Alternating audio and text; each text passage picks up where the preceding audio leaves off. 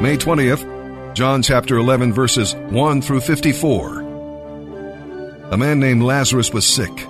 He lived in Bethany with his sisters Mary and Martha. This is the Mary who poured the expensive perfume on the Lord's feet and wiped them with her hair. Her brother Lazarus was sick.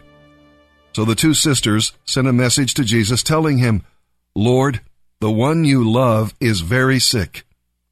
But when Jesus heard about it, he said, "Lazarus' sickness will not end in death. No, it is for the glory of God. I, the Son of God, will receive glory from this." Although Jesus loved Martha, Mary, and Lazarus, he stayed where he was for the next 2 days and did not go to them. Finally, after 2 days, he said to his disciples, "Let's go to Judea again." But his disciples objected. "Teacher," they said, "only a few days ago the Jewish leaders in Judea were trying to kill you. Are you going there again?" Jesus replied, "There are 12 hours of daylight every day. As long as it is light, people can walk safely. They can see because they have the light of this world. Only at night is there danger of stumbling because there is no light." Then he said, "Our friend Lazarus has fallen asleep, but now I will go and wake him up." The disciples said, "Lord, if he is sleeping, that means he is getting better." They thought Jesus meant Lazarus was having a good night's rest, but Jesus meant Lazarus had died. Then he told them plainly, "Lazarus is dead, and for your sake, I am glad I wasn't there, because this will give you another opportunity to believe in me. Come, let's go see him." Thomas, nicknamed the Twin, said to his fellow disciples, "Let's go too and die with Jesus." When Jesus arrived at Bethany, he was told that Lazarus had already been in his grave for 4 days. Bethany was only a few miles down the road from Jerusalem, and many of the people had come to pay their respects and console Martha and Mary on their loss. When Martha got word that Jesus was coming, she went to meet him. But Mary stayed at home. Martha said to Jesus, "Lord, if you had been here, my brother would not have died. But even now, I know that God will give you whatever you ask." Jesus told her, "Your brother will rise again." "Yes," Martha said, "when everyone else rises on resurrection day." Jesus told her, "I am the resurrection and the life. Those who believe in me, even though they die like everyone else, will live again. They are given eternal life for believing in me and will never perish.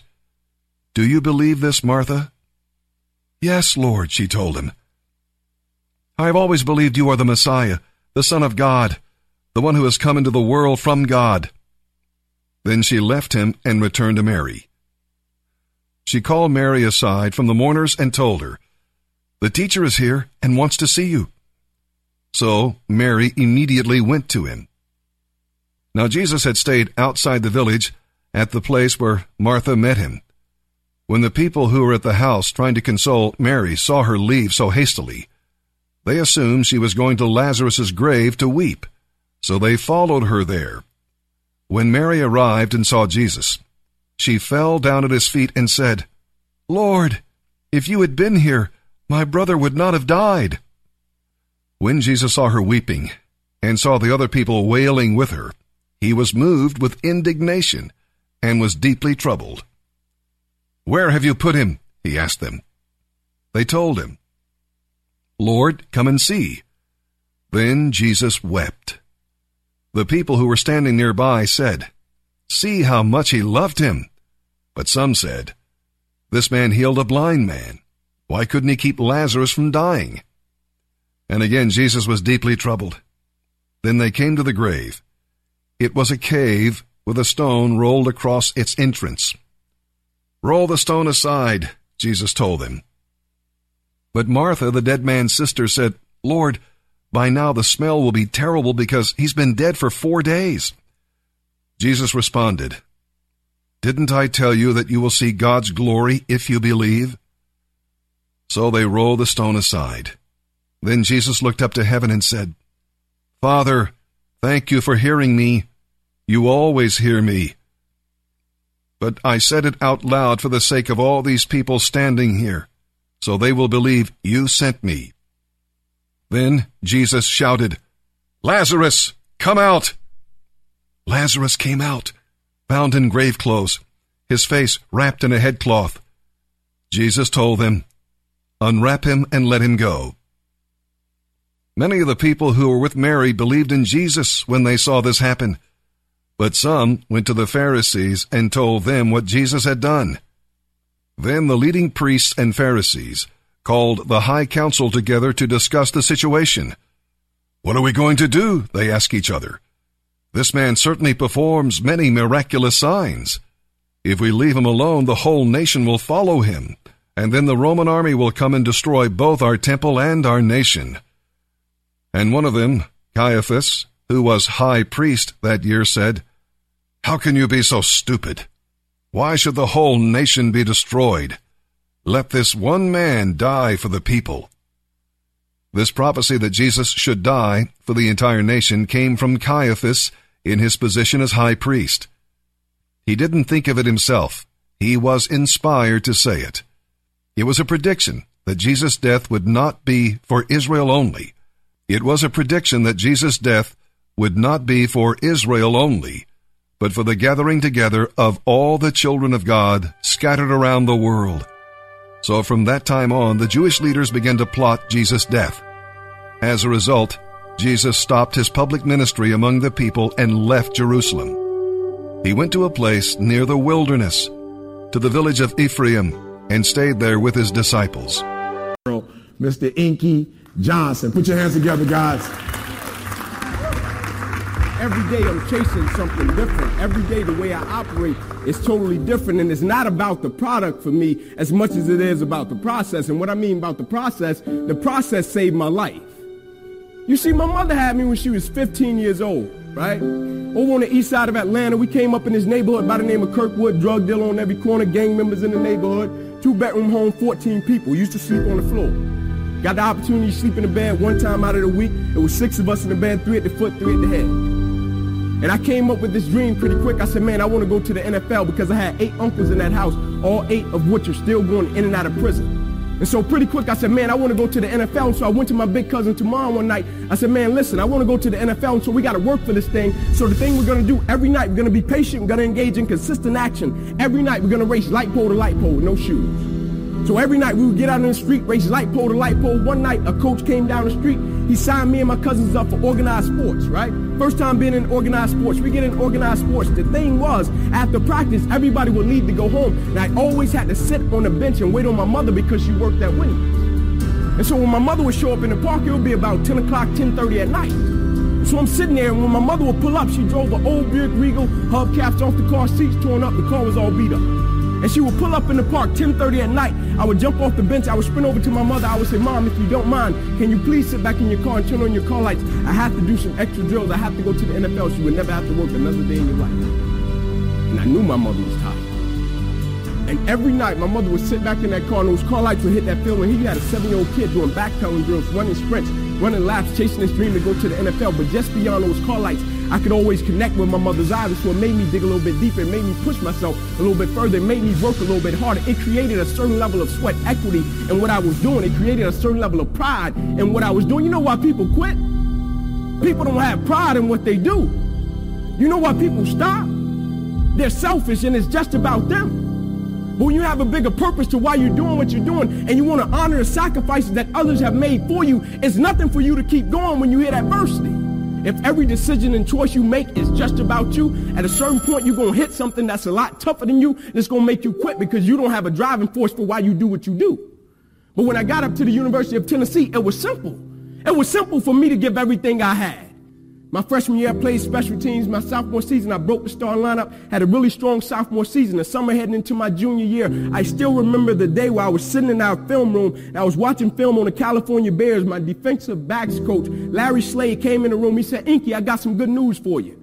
I dropped the clicker. I said, what is it? He said, man, you're a projected top 30 draft pick, son. He said, all you have to do is play the next 10 football games. You're an automatic multimillionaire. I went out of the room. I called my mother and my grandmother on the 3-way.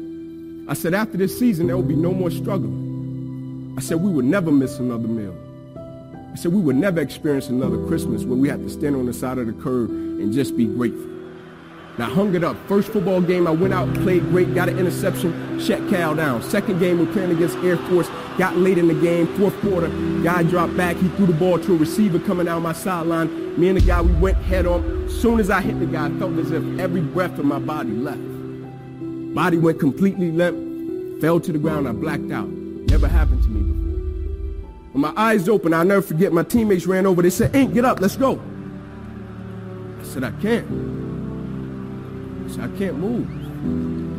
He said, what do you mean you can't move? You're out lockdown corner, man, we need you, let's go. I said, I know, man, but this time I can't move. I flipped my head up to the sky, I said, God, I said, surely nothing has happened in this moment that can alter my life. They got me over to the hospital, they took me back, they ran CAT scans, they brought me back into my room, and all in a 15-second time frame, the doctor came running in from the opposite side. He said, hey, get in there, we got to rush this guy back to emergency surgery, he's about to die. I said, what? He said, son, you have busted up subclavian artery in your chest, you're bleeding internally, we have to rush you back, take the main vein out of your left leg, plug it into your chest in order to save your life. When I opened my eyes from recovery, the same doctor was over me. He said, son, has some good news and some bad news for you. I said, you got some bad news for me? I had to tell him I was about to die. I'm still alive. How bad can it get? I'm still here. He said, the good news is we saved your life. I said, thank you, sir. He said, the bad news is, Ink, you have nerve damage in your right shoulder. I said, okay, cool. He said, but son, it's a strong possibility that you probably can never play the game of football again in your life. I said, no way. I said, no disrespect to you, Doc, but I've been working for this ever since I was 7 years old. I said, no disrespect to you, Doc, but you wasn't in the park with me and my mother when I was 7 years old and she was sitting in that Buick Regal. She got done working at Wendy's. No disrespect to you, Doc, but you didn't come up in that two-bedroom home, 14 people sleeping on the floor. No disrespect to you, Doc, but you didn't miss those meals and stay focused and never made an excuse. I never cheated. I never cheated. Like my conscience still until this day won't let me, like I can't cheat. I can't look myself in the mirror and say, Ink, you did a good job knowing that I cheated. I can't cheat. One of the greatest pieces of advice that my mother gave me was this: son, whenever you start, you make sure you finish it. And the problem with the world today, people get involved with things, and if they don't like a certain person, if they don't like the process, if it's not what they thought it was, they quit. And what they don't understand about quitting becomes a habit that doesn't just affect you. Later on in life, when you get a wife and you get some kids or you get a family, it's going to come back to hunt you, and it will one day affect them. That is why I tell you the process is more important than the product. It's not even about the outcome for me. It's about, can you take pride in what you do as an individual, and every night when you look in the mirror, knowing that you gave everything you had to it. And we have to get to the point where we're willing to impose our will on certain things. Impose your will on it. My life totally changed. And they gave me an opportunity to stop. And most people, when you give them an opportunity to stop while they're chasing something, they take advantage of it because they feel as if, man, why did this have to happen to me? I felt as if, why not me? This is the perfect opportunity to use this to be a blessing to somebody else. And you know what? It's not even about me, to be truthful. It's not even about me. Now it's about repaying the people that invested in me and saw something in me when I couldn't see it in myself. At a certain point in life, it can't just be about you. And the moment that we understand that, and every day we wake up, we understand that life is a blessing and life is a gift. And if you were to check out today, how would you want to be remembered? It's bigger than you.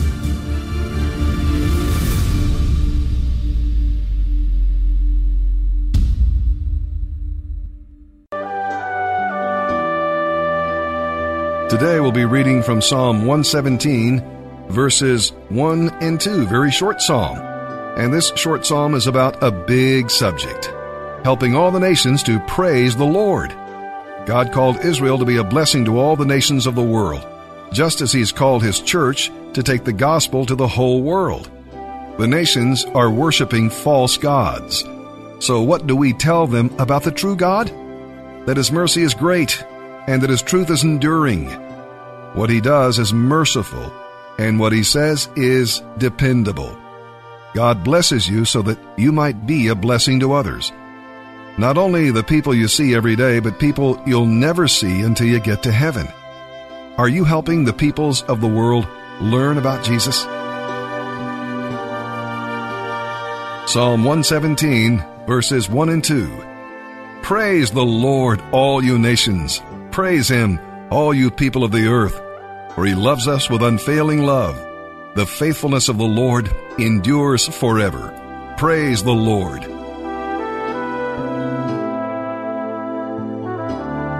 Proverbs 15, verses 22 and 23. Plans go wrong for lack of advice. Many counselors bring success. Everyone enjoys a fitting reply.